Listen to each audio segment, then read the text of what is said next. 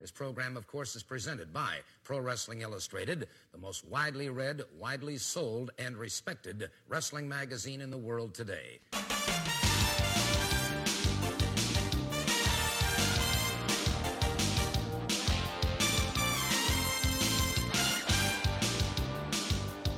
This is a Pro Wrestling Illustrated podcast. I'm your host, PWI senior writer Al Castle, back once again with my co-host, Dan Murphy. How are you?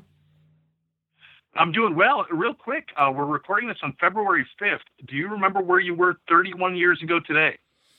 February 5th. Okay, let me do some math here. No. I was 10. I can remember. I went to bed with tears on my cheeks, wondering if PWI was going to strip the WWF of world title status after the Hebner fiasco on NBC. Wow, is that today? Okay. It's always like a big February day on 5th. The calendar. You know, you see it pop up like all How over much for Facebook. The plastic surgery, brother? Yeah, yeah. Yeah. When Andre won the belt and vacated it, and it was vacant for WrestleMania 4. That's still the most watched wrestling match in the United States ever, right? Is that right? I mean, that did huge numbers. I believe so. Yeah, I believe it was. Yeah, I don't know what tops that. I mean, it was just a totally different landscape in terms of there weren't as many TV channels. It was easier for a network TV show to get a huge rating back then. So you're talking prime time. I think this was a Friday night, right? Because this was not Saturday night's main event. This was the main event. So you're talking prime time, NBC. And the Hogan Andre rematch was the rematch of the biggest match ever, pretty much. In WWE, so wow, so where you can have a match end on a double underhook suplex, that was the finish to that match. Well, Andre was pretty much hobbled at that point, right? I mean, that's about as much as he could do. Yeah. Well, thanks for bringing that up. That could be a fun feature, doing maybe this day in history when we record, a lot going on in the current time. Since we last spoke, we had the Royal Rumble, 2 Royal Rumbles, in fact, and now have a better idea of where we're headed for WrestleMania. Not a lot of surprises, but we'll talk about that in a little bit. And then later on the show, we're going to be hearing from an old friend of the show, Gabe Sapolsky. I don't know exactly what his title is. I mean, we know him as kind of the Evolve guy, the founder of Ring of Honor. I believe now he is like the head of WWN, which includes Evolve and some other indie leagues. And over the last couple of years, I mean, one of his important roles is kind of creating a feeder system for WWE now that Evolve has this real affiliation with WWE and NXT specifically. So we talk a bit about that, the growing relationship between WWE and Evolve, some concerns from fans about, maybe some fans not too happy to see their local indie having a growing influence from, corporate WWE wrestling. So we go over all of that, a fun discussion. This was several weeks ago, just finally getting to run it now. Right now, let's talk about, one more thing, Dan, and I just learned about this. Maybe you knew about this before I did, but we got something new to plug. Do you know what I'm talking about? No. PWTs. Oh, yes. Okay. I wasn't sure if that announcement was ready. Okay. Go for it. So, you bring up the old Pro Wrestling Illustrated from 31 years ago. And actually, I just had a birthday. And on my birthday, went to Wrestling Universe, which is a local store here in Queens. And they just have tons of wrestling stuff. And blew a fair amount of cash on old Pro Wrestling Illustrated magazines. And one of the things you'd find in some of those old magazines, certainly from the 80s, were the Pro Wrestling Illustrated t-shirt, that iconic logo that's on the cover of all our magazines. 30-something years ago, we used to sell these, and for better or for worse, other people have been selling it without our permission, not an officially licensed product for a number of years. Al Snow. Yeah, and there's some takeoffs and stuff, but I think some of us were I shouldn't say in Stu's ear, because I think Stu was always on board, but it was convincing some other people, and it finally got done. So is it PWTs? I want to make sure I'm promoting the right website. Or is it Pro Wrestling Tees? Pro Wrestling Tees. .com. Pro Wrestling Tees. Yep. Yes, that's it. ProWrestlingTees.com. You can pick up your official Pro Wrestling Illustrated shirt. It is the same shirt from all those years ago. You can get it in different colors. The logo or the shirt looks really fantastic. I can't wait to get mine. I think you and me might be getting together sometime in April, right, for a convention here in my area, Jersey-ish. I'm not going to be able to make it. You're not, okay. There is a one going on there. Yeah, because it's the day before I'm going to Vegas for the Cauliflower Alley Club. Okay. So I'd have to be flying not be there by myself. East and then flying west. Yeah, it's just globetrotting. I'm sure we'll find someone. Probably me and Brady sitting at a table or something like that. But I hope to be wearing my official Pro Wrestling Illustrated t-shirt then, and you can get yours at ProWrestlingTees.com. Everybody's got a t-shirt. I think we were long overdue in having one, so definitely go and pick it up. And while you got the computer open or the phone open, go to pwi-online.com to pick up the latest issue of Pro Wrestling Illustrated. I've got it in front of me. I actually ended up getting two because I had a mail lady who was a sweet lady and just retired, and so we got somebody new, and this new genius leaves my PWI out in the rain. Wasn't happy about that, so I got a replacement, and it is here in front of me. It's got the lovely Becky Lynch on the cover. She is PWI's Woman of the Year, and it is the Achievement Awards issue, the Year in Wrestling. We've talked about it in the last couple of weeks. It's a big one. It's got Wrestler of the Year, Match of the Year, you name it, all the awards. A look back on 2018, which was a very newsworthy year. And to get it, go to pwi-online.com. You can buy the one issue. You can subscribe. The longer you subscribe, the deeper the savings. And we're just about ready to put a bow on the next issue, right? What have you got coming up in this next issue? The next issue, it is the report cards. Okay. Our annual report cards feature, which is always a tricky one to put together because we try to limit it to the top 100 wrestlers, not just WWE, but Impact, Independence, International, and assign everybody a letter grade. And it's tough because, I mean, you're already kind of looking at the best of the best. I mean, if they're in the top 100, they're doing pretty well. But you have to really kind of look at their momentum over the past year and be, a little bit tough and see how you'd grade them. It really kind of shows a barometer real quickly of everyone's progress through 2018 and how they finished the year as opposed to how they started out. Do you think the standards have changed since you've been doing the report card issue? Do you think what it takes to earn an A in 2019 is a lot different than in 2009, I guess? Yeah, I think so, because you have there's just so much more happening. I mean, there's monthly pay-per-views, there's the super shows, there's Raw and SmackDown, and so many things going on. There was a time where you'd kind of build up for the big 3 or 4 shows, and a wrestler would be in a program or a feud for a little while, and you maybe had 3 or 4 feuds during the course of the year. Now you can look at one wrestler, and they could be in double that or more, little programs here and there, and it's kind of harder to assess momentum. I mean, think of it this way. This is one who definitely improved from her report card last year, and somebody that I'll be interviewing for the new issue of the magazine, Becky Lynch. Becky Lynch is somebody who, for most of the year, was, a contender for the title. She was, around the periphery, but not a champion.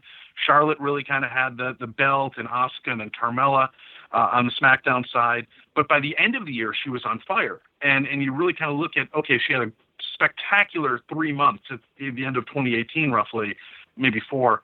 But kind of mediocre first half of the year. So, how does that weigh into the grading period and what kind of grade do you give her? She made a big jump over the 2018 report cards for 2017 based on that. But it just kind of shows that a lot can happen in a short period of time.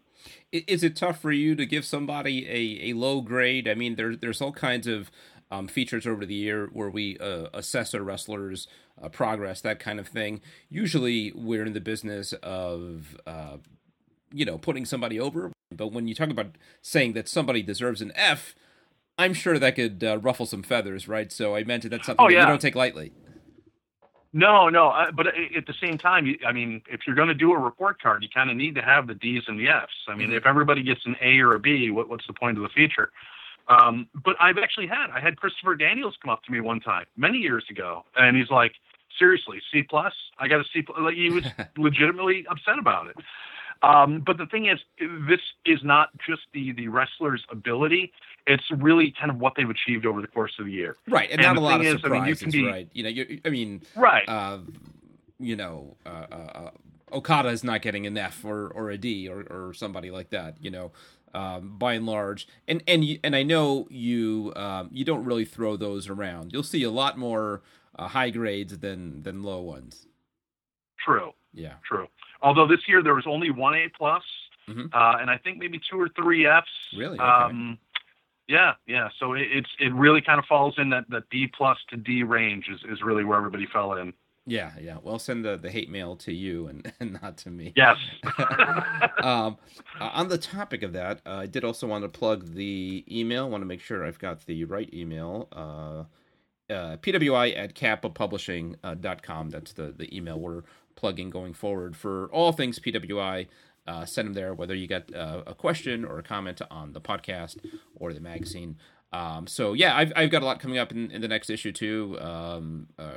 Put together the annual WrestleMania feature, which is always tricky because we've got to come up with something that's kind of evergreen, because we got to put the issue to bed before we even know much about what the card is. So we had some fun with kind of a bunch of mini lists. It's 35 different lists, and it's ranking everything from the best WrestleMania Intercontinental title match to the best WrestleMania triple threat match to the best WrestleMania stare down, the best WrestleMania crowd, the best venue. It was fun putting it all together. So that's going to be a big feature in the next magazine. And I also put together a Q&A about All Elite Wrestling, kind of answering what are probably the most frequently asked question about the new promotion that everybody's talking about. And frankly, some questions don't have answers right now. So there's a mix of reporting, I think, maybe a little speculation, but that was fun to put together too. And just go to pwi-online.com, again, for all things PWI. Pick up the current issue, subscribe so you'll get the next one delivered to your mailbox or your inbox, I guess. I don't think that's right. we won't email it to or you, left on the porch. Left on the porch in the rain. Yes. If, your mail carrier is no good. Yes. Yeah. Thanks to Stu for getting me another one. Again, pwi-online.com. All right, so let's talk a little Royal Rumble and Royal Rumble Fallout. We haven't spoken since then. First, as far as the Rumble itself, I didn't love it, and I think it really gets down to this new trend of the absurdly long shows. I mean, this thing started at 5 pretty much with the pre-show, and went to just about midnight. And I remember, and it's a school night, but because it's a big event, I let the kids stay up typically, and we'll do the drawing the numbers out of the hat, and whose number wins the Rumble. Whatever, get some kind of prize or something. So that's kind of a tradition in the Castle household, and the kids look forward to it. But it's 11 o'clock, and the match hasn't even gotten in the ring yet. And you could tell it was even starting to wear on Corey Graves' patient when at 11 o'clock there's a comedy bit between Elias and Jeff Jarrett. Just brutal. I think it really took away from the enjoyment of the show, and especially the women's Rumble match, which went a good 15 minutes or so, or more longer than the men's. I think it was 73 minutes total. Oh my God. I mean, I can't think of much of anything that I want to do for 73 minutes, and much less 7 hours, which was the total length of the show. So what was your thought on the overall show, and just, again, this new trend of going ridiculously long? Well, I think that's an effect of the WWE network. I mean, now that they're not working with pay-per-view providers where you have a hard cutoff at 11 and you begin at 7 or whatever the case may be, it's like a writer without an editor. And you need an editor to really kind of force you to be succinct and to just focus on the good stuff and not let it meander the way it has. And the WWE network, I mean, they can air whatever they want for whenever they want to begin, whenever they want to cut off. They don't have that outside force telling them, when the cutoff is. So it leads to this thing of, everybody on the show, which is great in theory. I mean, you want to have everybody on the show or as many people as possible. But considering how big the roster is, both the Raw roster, the SmackDown roster, the NXT roster, the guest appearances, it's just too much. And having two Rumbles, I love the fact that there is a Women's Royal Rumble, and I love the fact that they go an hour. They don't kind of abbreviate it. They don't do something, you still have to go over the top rope, and they're using the men's rules, so they're not kind of modifying it. But having two Royal Rumbles in one show is it's too much. It waters down both Rumbles to the point where neither of them really feel special. It feels like, I think we predicted it here on the last podcast going in, Rollins and Lynch, and those are your Rumble winners. It seemed pretty obvious going in. And then 7 hours later, what you expected to happen happened. So it was just really kind of a lackluster event, I think. Yeah, and I understand, and I accept, and I think it's a good thing that the women do have their own Royal Rumble. If you're going to do it, again, two matches that by their nature are going to be an hour or so in length on the same show, if you're going to do it, you got to be smart about it. Firstly, you got to cut out other stuff on the show. So the problem wasn't just that there was two Rumbles. It was that there was two Rumbles, two world title matches, two women's title matches, a tag team title match. It was just too much, right? So something's got to give. So it needs to be, if you're going to have two 1 hour matches, really it needs to be like a 4-match card, tops.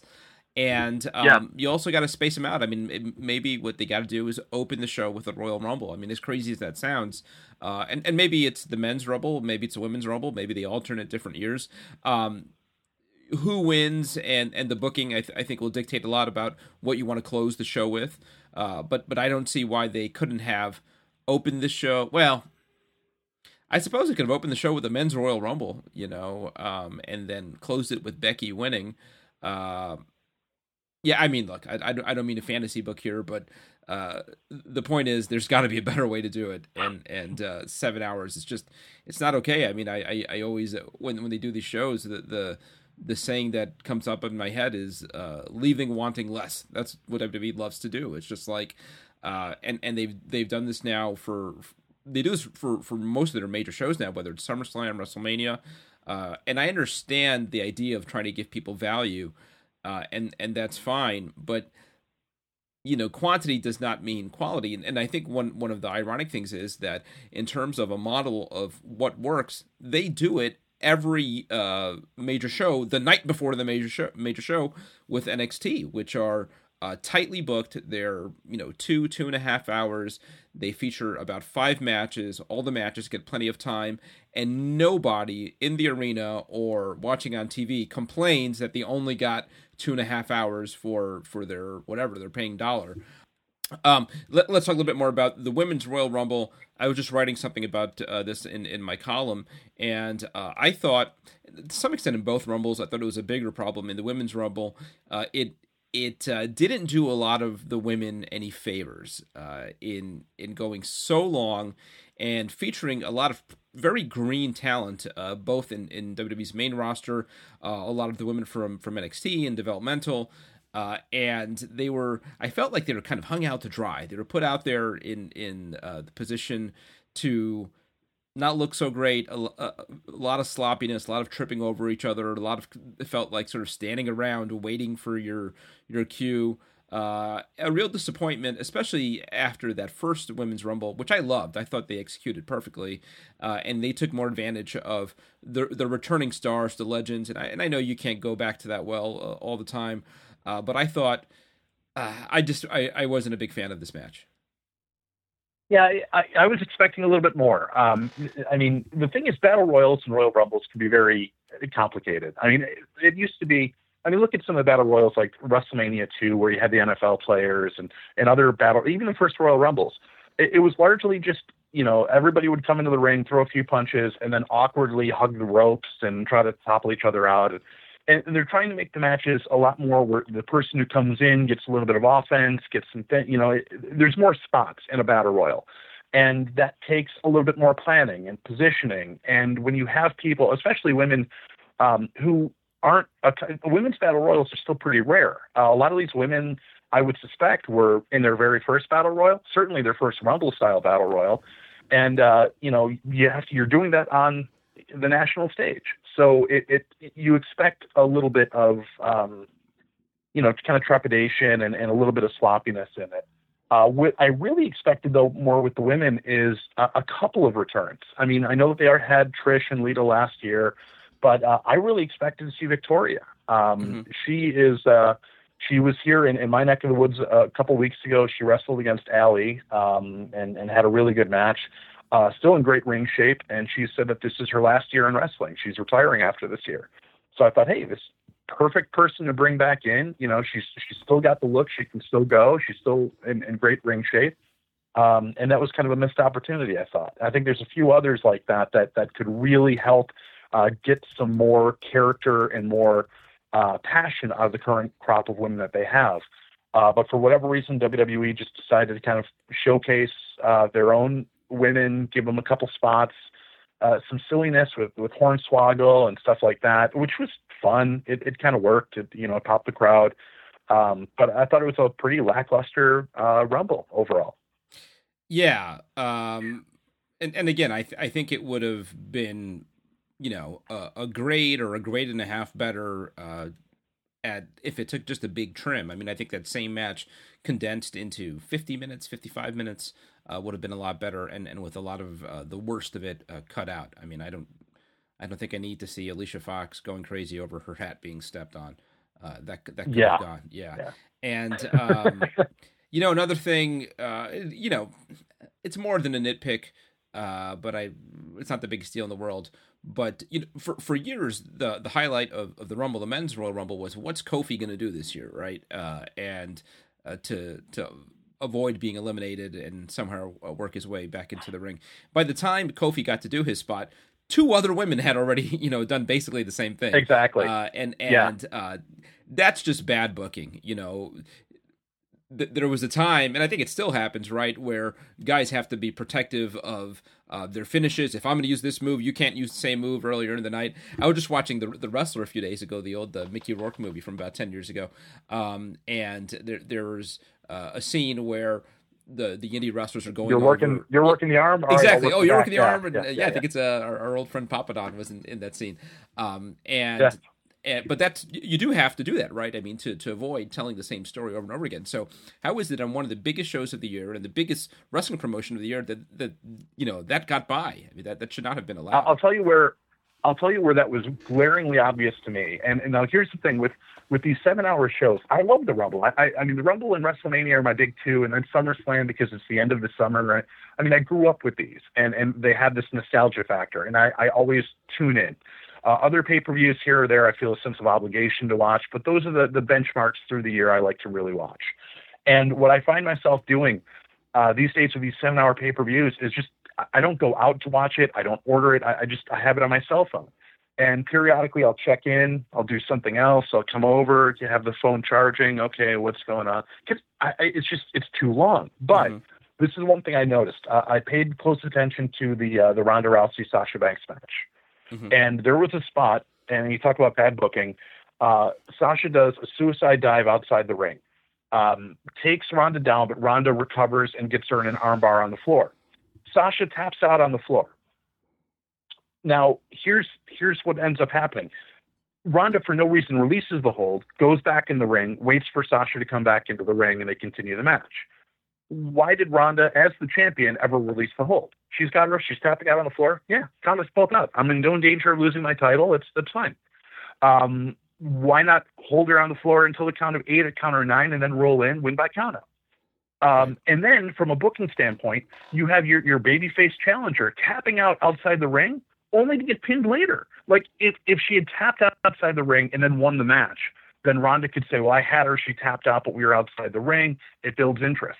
Instead, they had Sasha lose twice, and it didn't do anything to help Ronda because it wasn't played up as a big deal that Sasha was tapping out. It was just kind of like this forgotten little spot in the middle of the match. Yeah. And it's just, it's the kind of thing that drives me nuts. Like you were saying, it's the biggest company in the world. It's everything else. Ronda is probably going to be somebody who headlines WrestleMania, is at least the way it looks right now. And if I were in charge of WWE, if I were there, I'd find the agent of that match and just be like, hey man, go home. You're fired. Like, it made no sense. Why did that, I mean, that may be a little bit extreme, but it's just little things like that just make me think there's no attention to detail. And it's mind-boggling. Yeah. And then you had Becky Lynch, who's their big star, tapping out and losing in the first match of the night. A lot of people had a problem with that too. I don't see it as big a sin because it was part of a story that unfolded later. And I got to say, for all my problems with the Women's Royal Rumble, I thought the closing minutes of it were the best thing of the night, better even than the Men's Royal Rumble. So when they finally got there, it was worthwhile, and I thought it was the right choice to have Becky back in the match and win the Rumble and setting up WrestleMania. I thought that was all great, but man, I mean, I remember when the original Royal Rumble, the intervals were 2 minutes, right? This is 30-something years ago.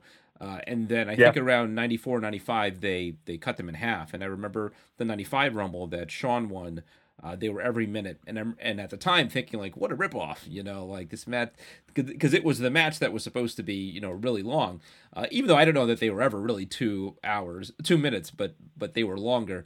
And now all these years later, I would love for them to cut it in half. I mean, I would love for them to, I think a minute is probably just fine, So, that was my big beef. As far as the Men's Rumble, I don't have as much bad to say about it, but I think at its best it also wasn't as good as the Women's Rumble, but it was fine. I think there was also an issue here with the match kind of exposing where the men's roster is right now.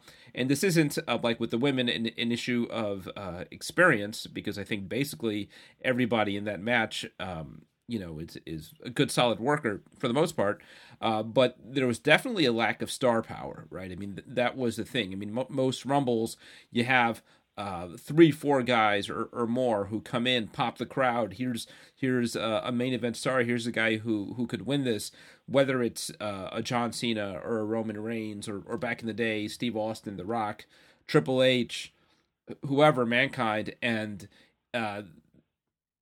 because of that, the Rumble is usually sort of like bottom heavy. You see those guys come out in the last like third of the guys, but they just never came out because they don't exist. I mean, that was what was really kind of glaring was you had Seth, you had Braun, those were like the top guys. And then a huge drop off to that next level of guy. I think they realized that. I mean, I'm not telling them anything they don't know, but it was kind of this moment of realization of they really need to get things going here. I like that you used the Sean O'Hare catchphrase there. I'm not telling you anything you don't already know. Was that a catchphrase? Yeah. He was doing the devil's advocate character. Oh, it was he was when he was in WWE. It had a lot of momentum, and then it died. Right, Sean O'Hare. Yeah. You think back to like the 1992 Rumble, the Ric Flair winning one. And admittedly, that's like one of the all-time great ones. But you look at the level of talent that they had in there. You had a dozen Hall of Famers. You had Ric Flair in there with Kerry Von Erich and the Ultimate Warriors in there, and even guys like I think Sergeant Slaughter, who was past his prime. But no, the Warrior was out of the company. He didn't come back until Mania later that year. But Sid was in that. Hogan was in that. Flair was in that. Piper, I think. Piper, Von Erich. It was just like, I mean, it was a different era. You had all the territorial things going on and everything. So WWF was bringing in guys from the different territories who were already established stars. So you got to see like these kind of dream matches. And now everybody's just kind of come up from developmental and the even Steven booking. Everybody feels kind of the same. It's just everybody's The Miz or Elias or, you know what I mean? It's just kind of like this medium strata, and nobody really kind of gets top level except for, say, like a Seth Rollins and maybe a Dean Ambrose. Very few others. Yeah. So no surprise in that one either. Seth wins, picks Brock Lesnar. So ostensibly we've got Seth and Brock and Ronda and Becky and likely Charlotte. That's still the talk of it, making it a 3-way as your two top matches at WrestleMania. I'm sure it's going to be fleshed out a lot further and probably some big surprises, some big names. But as the anchors to WrestleMania, what do you think of those two? I think they're solid. I think they're about as good as WWE's got right now in terms of matches that have been built up to be WrestleMania worthy. I think that they've got talent that could be a big factor. Like I think a guy like Ricochet could be somebody who could be a Intercontinental Champion. He could be somebody who gives you the match of the night if they put him with the right opponent. Obviously, Daniel Bryan with his current character is fantastic. They've got the stars, but I think those are the two marquee matchups that are best positioned at this point. And kudos for WWE for realizing it ahead of time, because you can really kind of see the build for Rollins and Lesnar going back a couple months. You can definitely see the Becky Lynch and Ronda Rousey going back to, say, October or so. So it feels like these are organically grown and they're building the way they should to WrestleMania, as opposed to some years past where you're going into February and the card still doesn't feel quite fleshed out. Not that the whole card's been announced, but at least the featured matches have been. Do you have any thoughts about what else could be coming down the pike, or a wish list? I don't see. I feel like every year there's that big match that's out there, or at least the big debut. Last year it was just Ronda doing something, and I don't know what it is here. You look at the parts that are available, and there's not a whole lot to do. I don't think. I mean, you imagine Cena's going to be involved somehow. AJ, Daniel Bryan. I don't know if they bring the Undertaker back for something. I don't know. The Triple H is available because of the injury that he suffered. The pectoral muscle. Yeah. So I'm not sure if he'd be back by then. He's on TV. He looks fine. So maybe he can go. I think they're doing something with Kurt Angle, but that's been watered down a lot by how they've used him in the last year or so. So I don't know how much that's really going to carry. And then I don't know. I'm sort of waiting for something, whether it's Conor McGregor or maybe Dave Bautista. And both of those I think are probably legitimate possibilities somehow.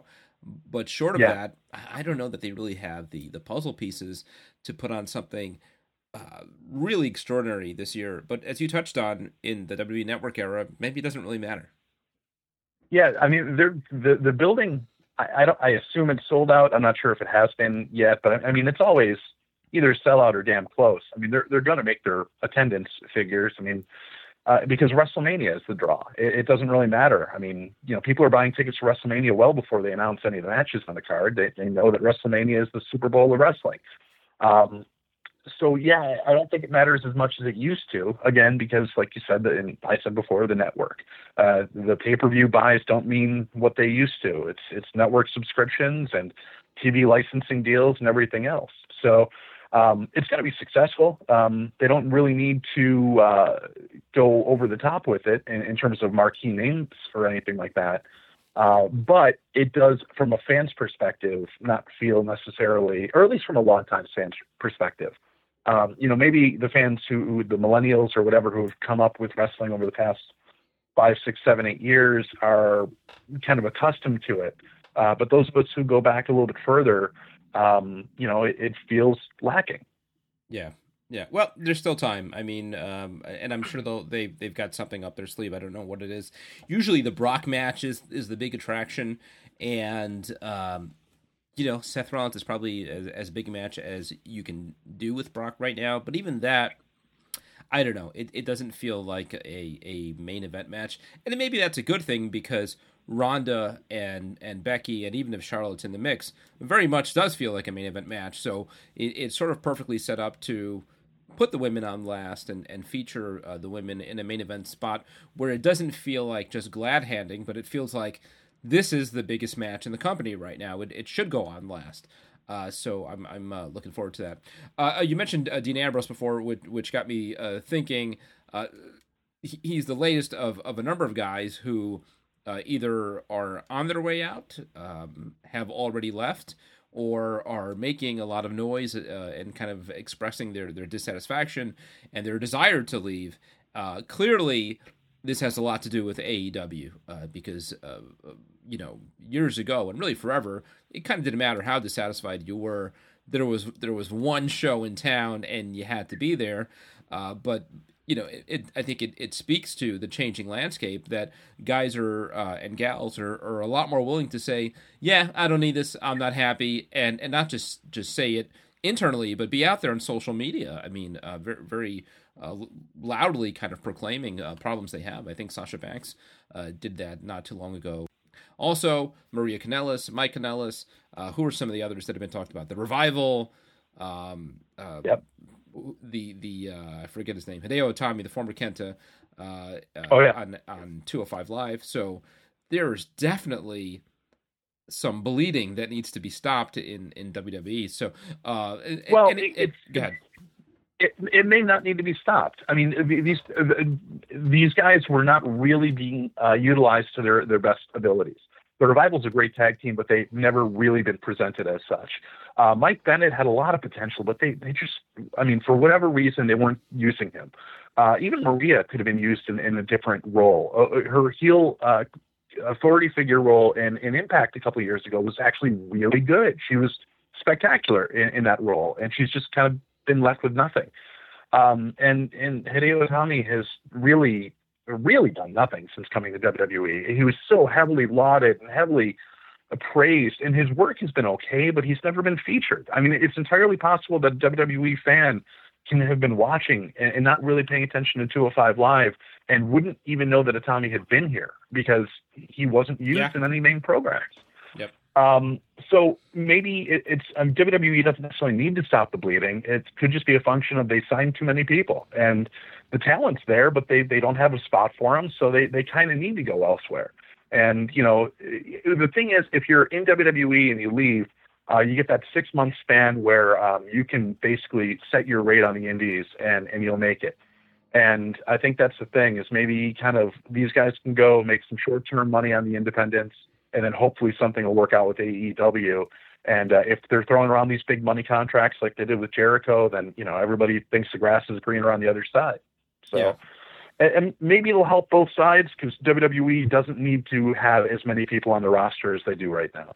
I think one of the interesting things that's developed from all this is that, so I mean, wrestlers being unhappy and complaining is nothing new, but really, forever, what would happen is you'd be complained, and they'd, tell you, too bad, go stick it, kind of thing. And if you weren't getting pushed, maybe you'd get pushed even less back then, because they really had all the control, WWE that is. But what you see now is the Revival complaining, saying we're not being pushed, and what happened? They got pushed. The same thing happened with Andrade Cien Almas. There was talk that, he was expressing that he felt he was being underutilized, not happy there, warning some of his old friends from Mexico, maybe you don't want to come over here. And as soon as that started happening, you started seeing a lot more of Andrade Cien Almas. You saw him inserted in what's probably the hottest feud in SmackDown right now with Rey Mysterio, and something came of it. So that part, I think, is terrific, that it just doesn't become this kind of Mexican standoff where they would be saying, if you want to leave, or tough, you're in a contract, and we're going to do what we want with you. Going back to one of kind of the people who's responsible for this whole change, Cody, you saw it with Cody, and that Stardust character that was just death. And, I think he made it clear that he wasn't a fan of it, even though he gave it his all. And WWE, their attitude was too bad. This is what we've got for you. So that's a big change. It's real clear whether they leave or not.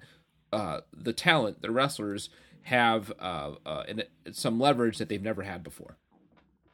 Well, I wouldn't say never had, but they haven't had in 15, 18 years. I mean, WCW and ECW, when they were around. And before that, the territories and everything else, where you could, and not only could you leave something like the WWF or Jim Crockett Promotions or whatever, you were kind of encouraged to, because you knew that you'd get stale if you were exposed in the same market for too long. So it was important to put in a 10-month run if you're not a top guy, and then kind of go away for a couple of years and cycle back. And that way, when you did return, it meant something, and fans are re-energized to see you. Now you've got people from Randy Orton and Cena and all of that the group of guys that have just been around for 15 years, 15 years for some of them.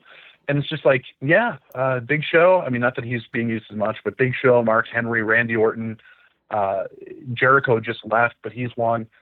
Triple H. These are guys who've just been around forever, and yeah, they still kind of pop the crowd because they're seen as these iconic figures.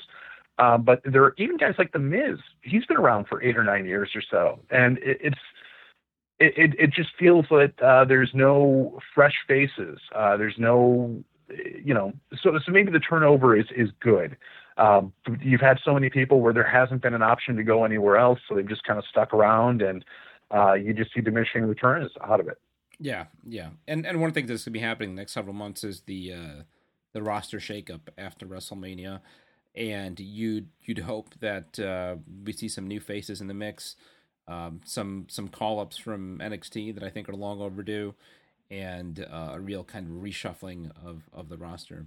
And you're right. I mean, none of this is bad. This is all great. It's not like when WCW went out of business and the landscape was changing and there was new faces appearing in WWE, but you knew in the big picture this is all bad, right? I mean, this is the elimination of competition and basically the creation of monopoly, which is what we've basically had since the end of WCW. To some extent, TNA and some others were a player for a number of years, but if you're to believe what the people behind AEW are selling, this really is something different. This isn't another. We've seen loads of televised wrestling companies come and go over the last 15, 20 years. I was just thinking earlier today. Remember? Was it Wrestling Society X or something that was on MTV? Yeah. With ring announcer Fabian Kalin. That's a real TV clearance. I mean, they were on MTV, and there was the XWF, and there've been tons of these, and even to some extent Lucha Underground. Yeah, absolutely. Yeah. This doesn't sound like that. I mean, if they are to believe, we're talking a major promotion with major money, more money than the McMahons have, at least the McMahon family behind it. I think the Khan family is something like the 16th richest family in the United States, and I think they're in the top 200 richest families in the world. Now, does that mean that they're just going to throw money away? I don't know, but they didn't get to be that rich by backing very foolish endeavors. So sure. Personally, I know that there's a lot of hype about AEW, and I know that there's money. There's money there on paper, and they're going to sign some big contracts early. But I think that this thing is. I think it is going to be just like the XWF and all of those other ones. I have a very low expectation of this. And I know that a lot of wrestlers want to, believe the hype and there's a money mark out there. Let's go out there and try to get some cash. That's good. But if there's not a real wrestling mind or promoter who's putting it all together, who has a solid business plan, who knows how to kind of grow this and knows TV, then I don't think it's going to amount to much. Yeah, it's sort of counterintuitive, but one of the things that I see in AEW that concerns me a little is too many wrestling people, right? So the thought is like, and you hear Cody out there, we don't need writers, we don't need that. And I'm not even saying he's wrong, but you need infrastructure. And that's what WWE has that nobody else has. Go to WWE headquarters in Connecticut and, see who pulls up and goes into the building. It's just a bunch of working people. It's just a major corporation, and it is their day job. And each one of those people has some job that supports the company that you'll probably never know what they did. But that's what it takes to run a company the size of WWE. And you could have all the faith in the world in the wrestling mind of Cody Rhodes and the Young Bucks, what have you.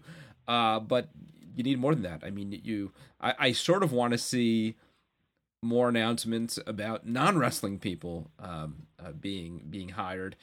They're just not proven in that role. Yeah. I mean, what they do in the ring is great, but can you be a promoter? Can you be somebody who moves tickets? And yes, they did All In. They managed to make that happen.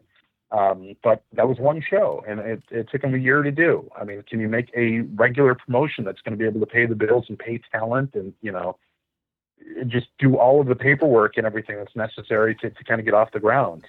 It's a challenging thing. So good luck to them. Hopefully they can, but I have very low faith in that. Well, I mean, I think the upside of the deep pockets of the Khan family is that they'll have some time, right? So don't expect a polished product right out of the gate. It's going to take some time, and if you look at the origins of any major wrestling company, it was several years before they really hit their stride. So, you know, I don't know that we can make a fair assessment of where AW is by the end of this year or even next year. I think the question is, where are they in 5 years? Where are they in 10 years? That's when you can really sort of assess whether it was a success or not. So we will see. All right, Dan, you got to get back to work, as do I. Thanks so much for joining me. And we'll do it again soon. Right now, let's hear from the founder of WWN and Evolve Wrestling and an old friend of the show, Gabe Sapolsky. So let's talk a bit about, I mean, you mentioned it, lots of WWE names, NXT names on these shows coming up, and we've seen more and more of them on the Evolve product on WWN. I know that this has been a relationship that's been in the works for I guess a couple of years now, but it seems to have reached a whole new point with my sense is that all those walls have come down in terms of restrictions and anything like that, and it really feels more than ever that you're kind of one big family. Is that your sense of it now? Yeah, I feel that this is Triple H realizing the value of the independents, and he's known this for years, and I'd say our relationship started roughly about 3 years ago, and in the first conversation, he made sure to say how much he did value the independents and how if the independents are strong, that's just good for everybody and good for the business. So in that 3 years, we've seen a lot of top independent wrestling names go to WWE and NXT, and on top of that, also sign exclusive deals with places like Ring of Honor, and there's other places that they're going to. So right now, we are kind of in a gap where we're waiting for the new stars to rise up, and we've seen guys like Darby Allin and Austin Theory really rise up and get to the top there, and AR Fox, of course, is a mainstay on the indies and always a standard bearer of the indies. So there's still some top guys, but we're waiting for others to come up right now. So while that happens, Triple H made these NXT stars available to come to Evolve to kind of give us the main eventers to sell tickets. And also, an important factor too is these guys are coming here to not just replenish the roster, but also to give experience to the independent talent. So, for instance, you see Darby Allin and Austin Theory. They both were able to be in the ring with Velveteen Dream in September on our shows, and it was a huge learning experience for both of them. Now having Roderick Strong and Cassius Ohno in this weekend, and Cassius Ohno was in for us last month, like just putting guys in the ring with people with the knowledge of Roderick Strong and Cassius Ohno is going to make them better. That's mentorship that really isn't available on the independents right now. So it's almost like a trickle-down effect where we're just getting in the ring with these guys are going to make guys like Darby Allin and Austin Theory and Shane Strickland wrestle Cassius Ohno the other month, and it's going to make these guys better, which that's going to go to the other independent talent that they work. So This is really a part of really harvesting the talent system on the independents as well. And all the credit in the world to Triple H for realizing that and making all this happen. And, we've been able to grow the relationship between Evolve and WWE and NXT and Triple H over 3 years. It's been a slow and steady process. And now we've reached that point where we're able to present these kind of shows and have this eclectic mix of talent on the shows. And also, you can watch it on Club WWN now as well. So, we're in a really great place right now. What that part of it is new, right? That you're able to stream it. Yep. Weren't there restrictions in the past about WWE talent on video? Yep. Yeah. So now, there. I mean, did both sides disagree that there's no reason to have these restrictions? Yeah, we reached the point in the relationship where we've come to an agreement to be able to broadcast these matches. So that's been a huge part as well. And at the end of the day, the people who really benefit are the fans. So it serves a lot of great functions there. You know, we're replenishing our roster right now. You know, we have stars for you to come and see. We're building up the new talent. The new talent's getting the opportunity to learn. And at the same time, the fans are now able to watch all this and see all of it. And Evolve brings something completely different and new to the marketplace. You know, the Evolve that you saw last year isn't the Evolve you're going to see now. It's, for lack of a better word, has evolved to all this. And It's just taking time and patience, and that's why we're here. And even like Cassius Ohno, he's doing the seminar tryout, the WWN seminar tryout this Sunday in Deer Park, which sold out a couple of weeks in advance as our quickest sellout with them. But, you know, we have 30 wrestlers coming in for that, and they're going to get a great deal of knowledge and an opportunity to be booked. So that's another huge aspect to all this, is the fact that we've also in the past been able to bring in NXT coaches to these WWN seminar tryouts, and they've been spreading the knowledge there as well. And, you know, that's something that's going to continue in 2019 as well. You know, it's a top priority for us is talent development. Yeah. Can you envision a day where you're featuring stars from the main roster, where Daniel Bryan is maybe wrestling on an Evolve show, which you have history with? Yeah, no, I think that's, well, you know, you can never say never in this business, but I do not see that in the foreseeable distant future.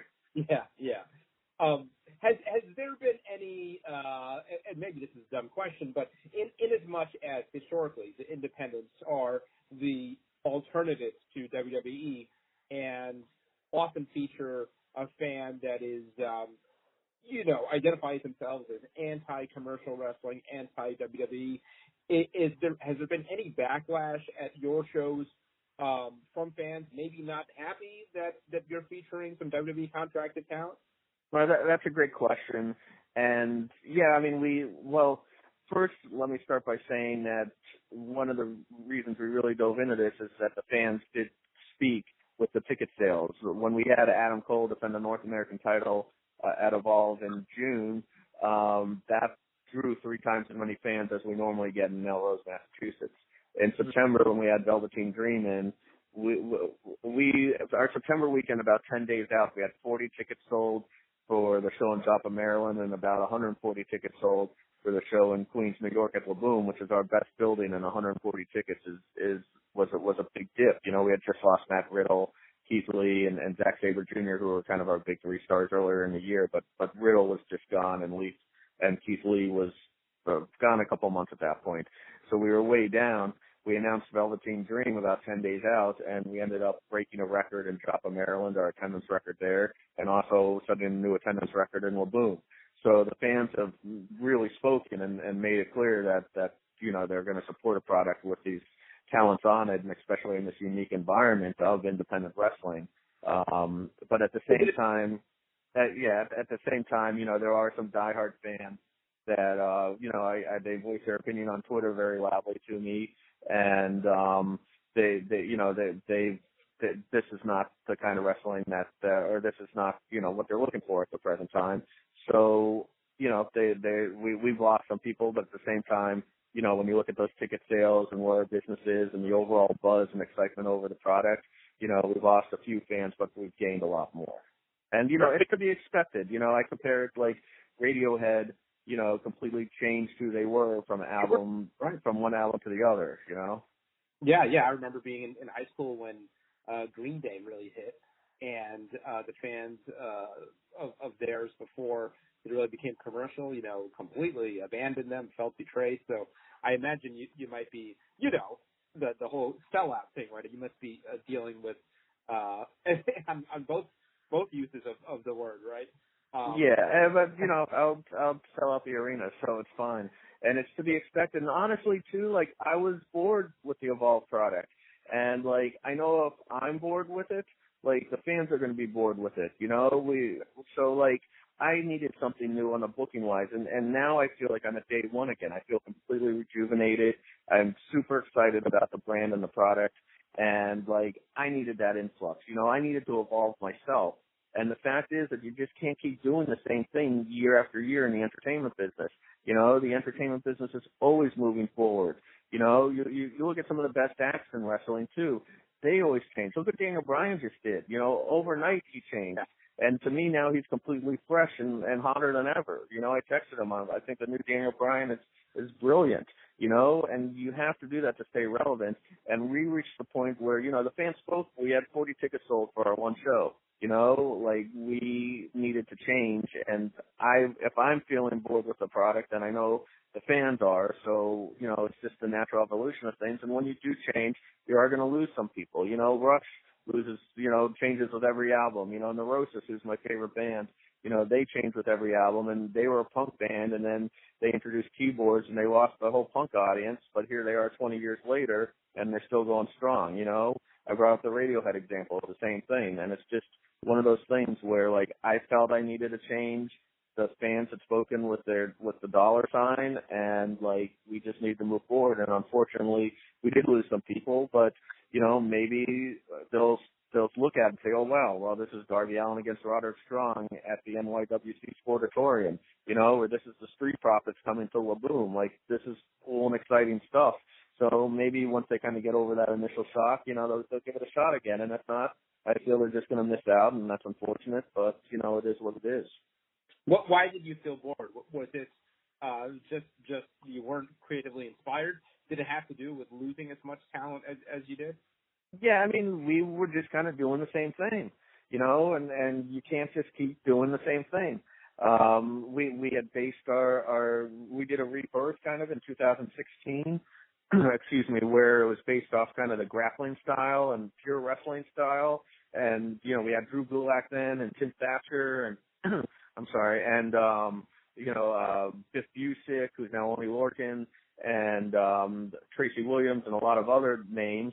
And, you know, we did that for a couple of years, and it gave us an identity, but then we lost a lot of those guys, and also, like, just people had seen the style, you know, it kind of played out, so then we kind of moved on to kind of a mix of everything, and we didn't really have that strong of an identity for a while because, like, it was kind of a lot of the same talent you see other places and the same matches.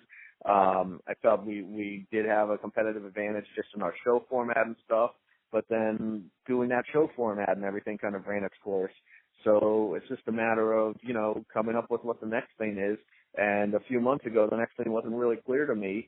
And now with having this opportunity to have top NXT guys on top while we bring new talent up underneath and also kind of be able to teach and develop and spread this knowledge that otherwise isn't available, this is all very exciting to me.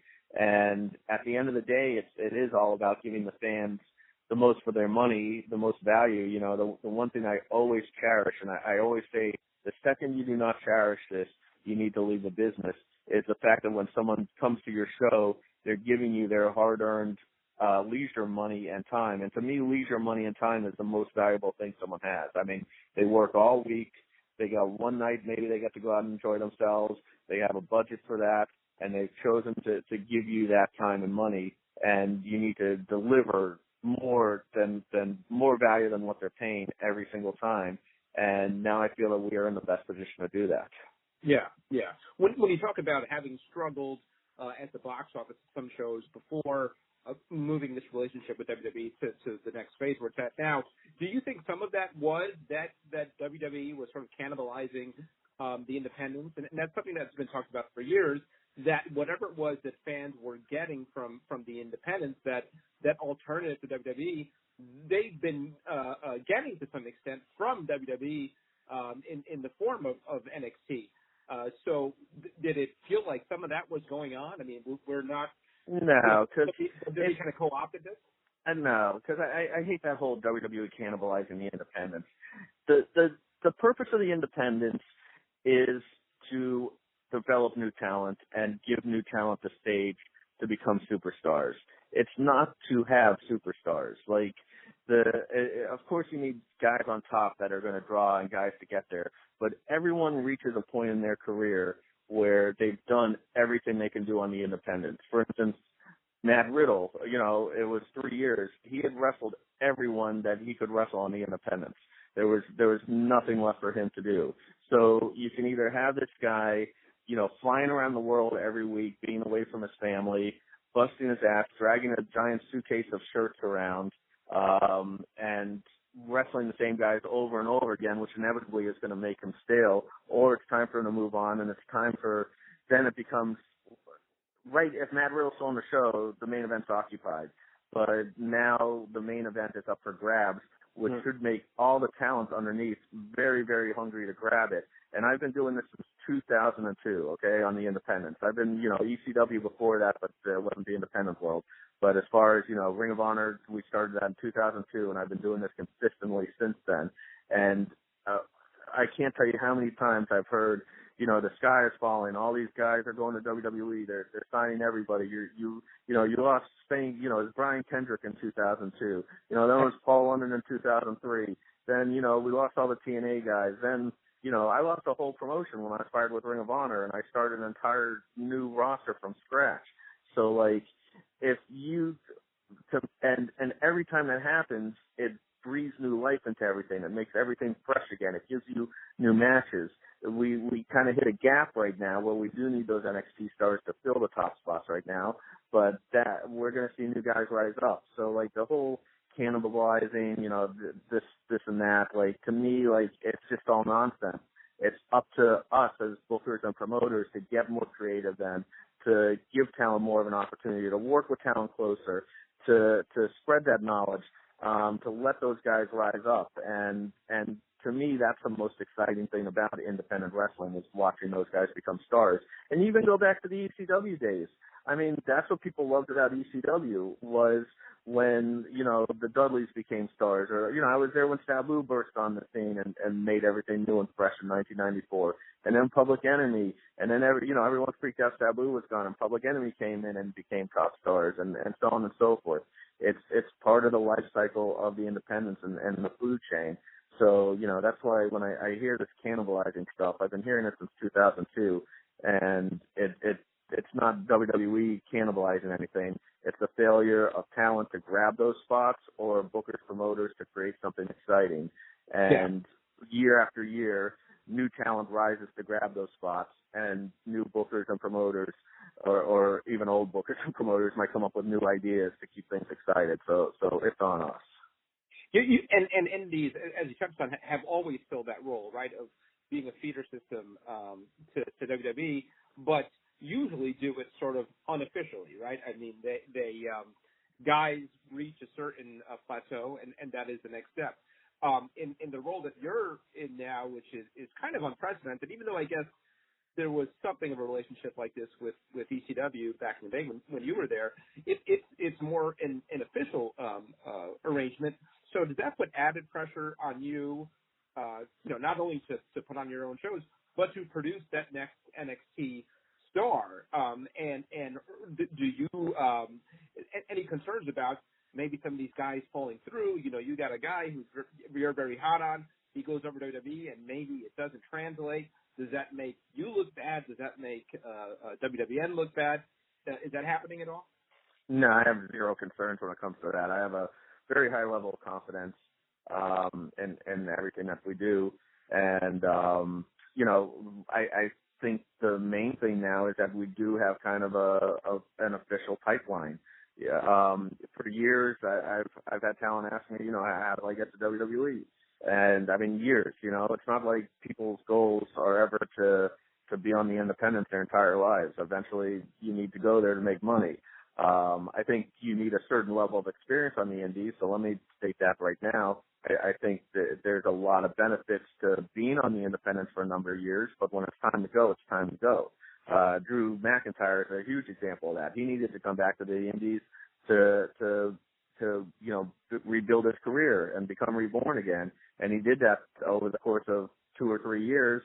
And then he had reached a point where he had wrestled everybody and done everything he could, and it was time to go. So to answer your question, I don't think it's a concern at all. But I think the big positive now is there is more of a pipeline and a road and a direct route for wrestlers to follow, and it goes to evolve. So that's something that I think is a huge benefit to everything. Yeah.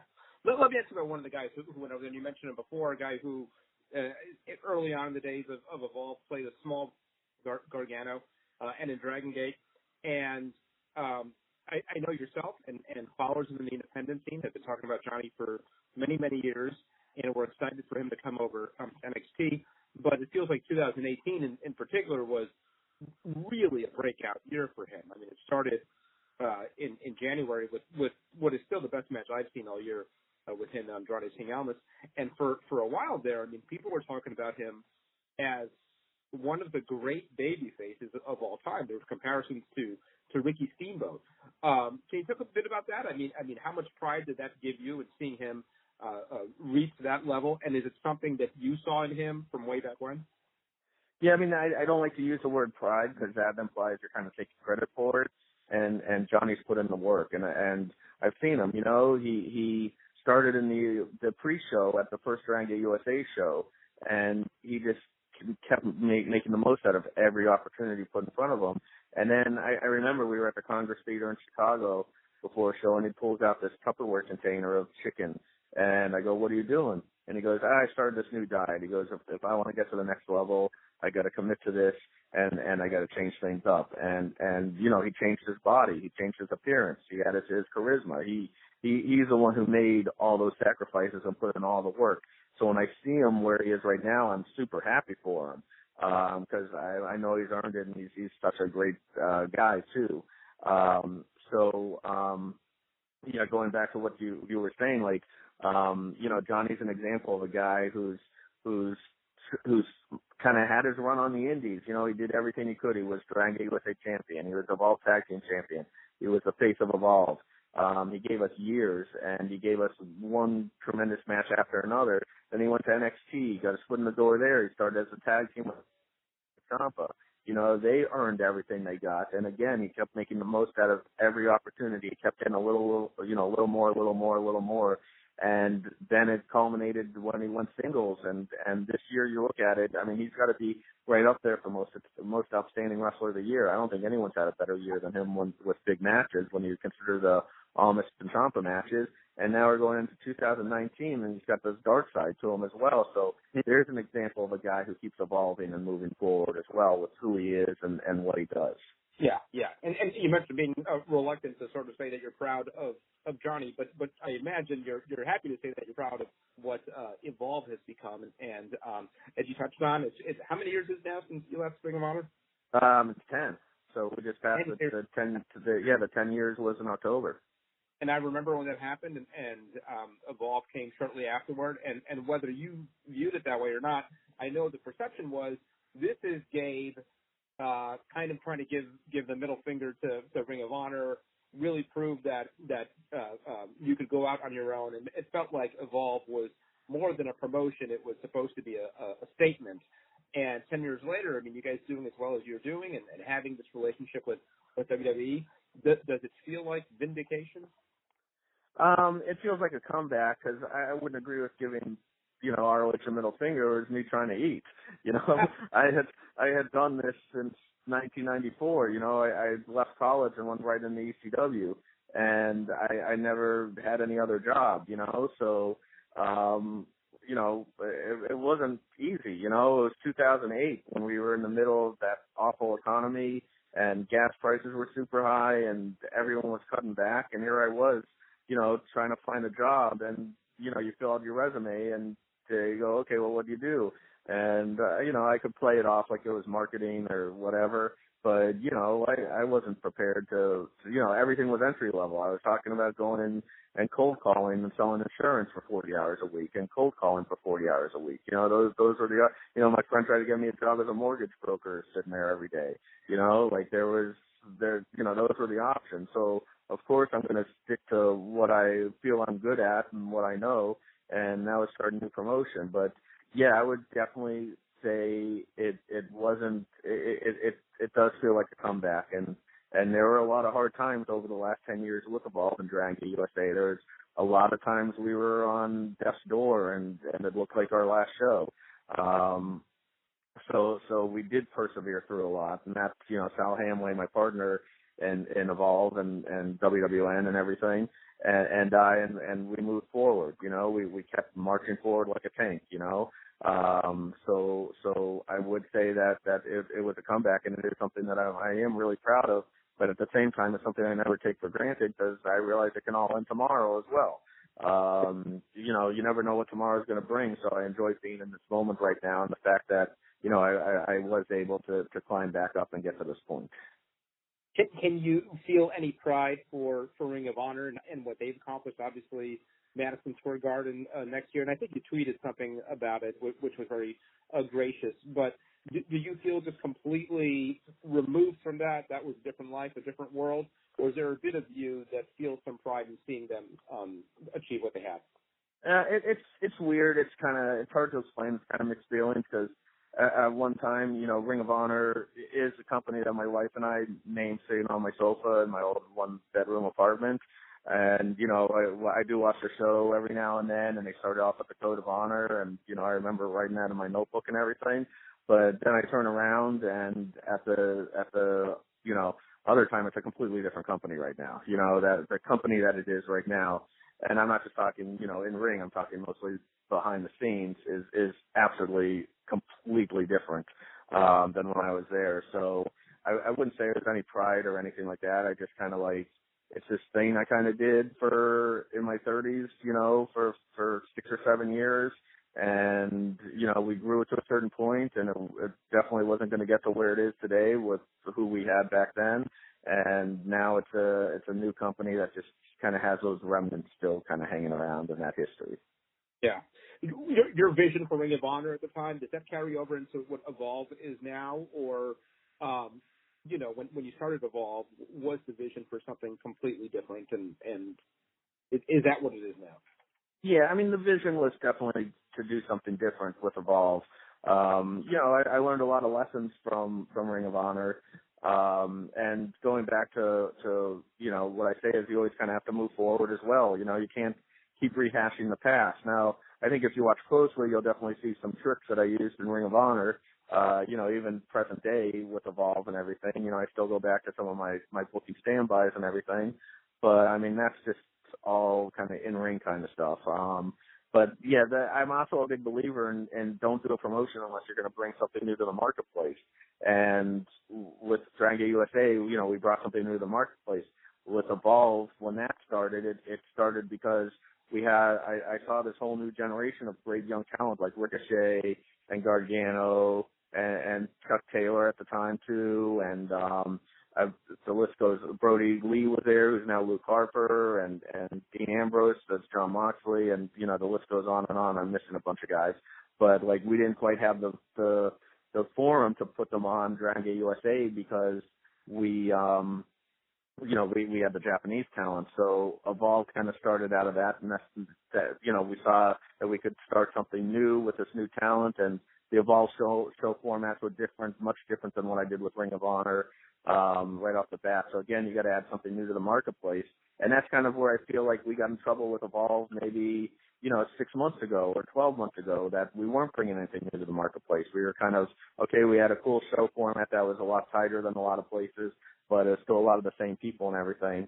And now when you look at the shows, this Saturday in Queens and this Sunday in Long Island, there's no one else that can present these type of shows, So now we are bringing something completely new and fresh to the marketplace. So I don't like to move backwards. I always kind of like to move forward. Yeah, well said. Well, I'm looking forward to it. I hope to be at least one of the shows, the one in Deer Park, if I can make it there. Awesome. So it sounds to be a fun weekend. Before I let you go, one quick question, because you mentioned them a couple of times, and I had forgotten about them somewhat. What became of Dragon Gate? Dragon Gate USA, at least. I know it was kind of on hold. I might have been at one of the last shows that you did in New York, in Queens. This feels like maybe 4 or 5 years ago.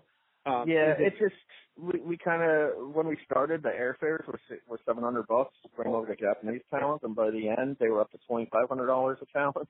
Wow. So yeah, it wasn't economically feasible at that point, and I kind of feel, everything kind of has a shelf life, and it's at that point, people have seen everybody from Japan, and we might have just hit the wall as far as that goes, although we were still doing good numbers attendance-wise. In a lot of places, we had good shows and bad shows, which you always do. And, that's something that drives me crazy, too, is when fans point out, oh, you still got first-row tickets for this show. it's like, yeah, you're going to have hits and misses. You know, that's part of the business. So you can always focus on the misses if you want to make everything sound bad. But, you know, we had some hits and misses. But the bottom line is just with the increased airfare and the expenses, it wasn't economically feasible anymore. Is there a potential for a one-off reunion down the line? I guess you're coming up on the 10th anniversary of Dragon Gate USA, right? Or did that already pass? I guess it's coming up in next year. So that's interesting. I never thought of it. So you just put an idea. Yeah, I mean, there's always potential for everything. I never rule out any possibilities. Yeah. Anyway, thanks so much for taking the time. I appreciate it, Gabe. Always fun to talk to you. I really appreciate it. Thank you very much. Okay, absolutely. Take care. All right, bye-bye. Bye-bye.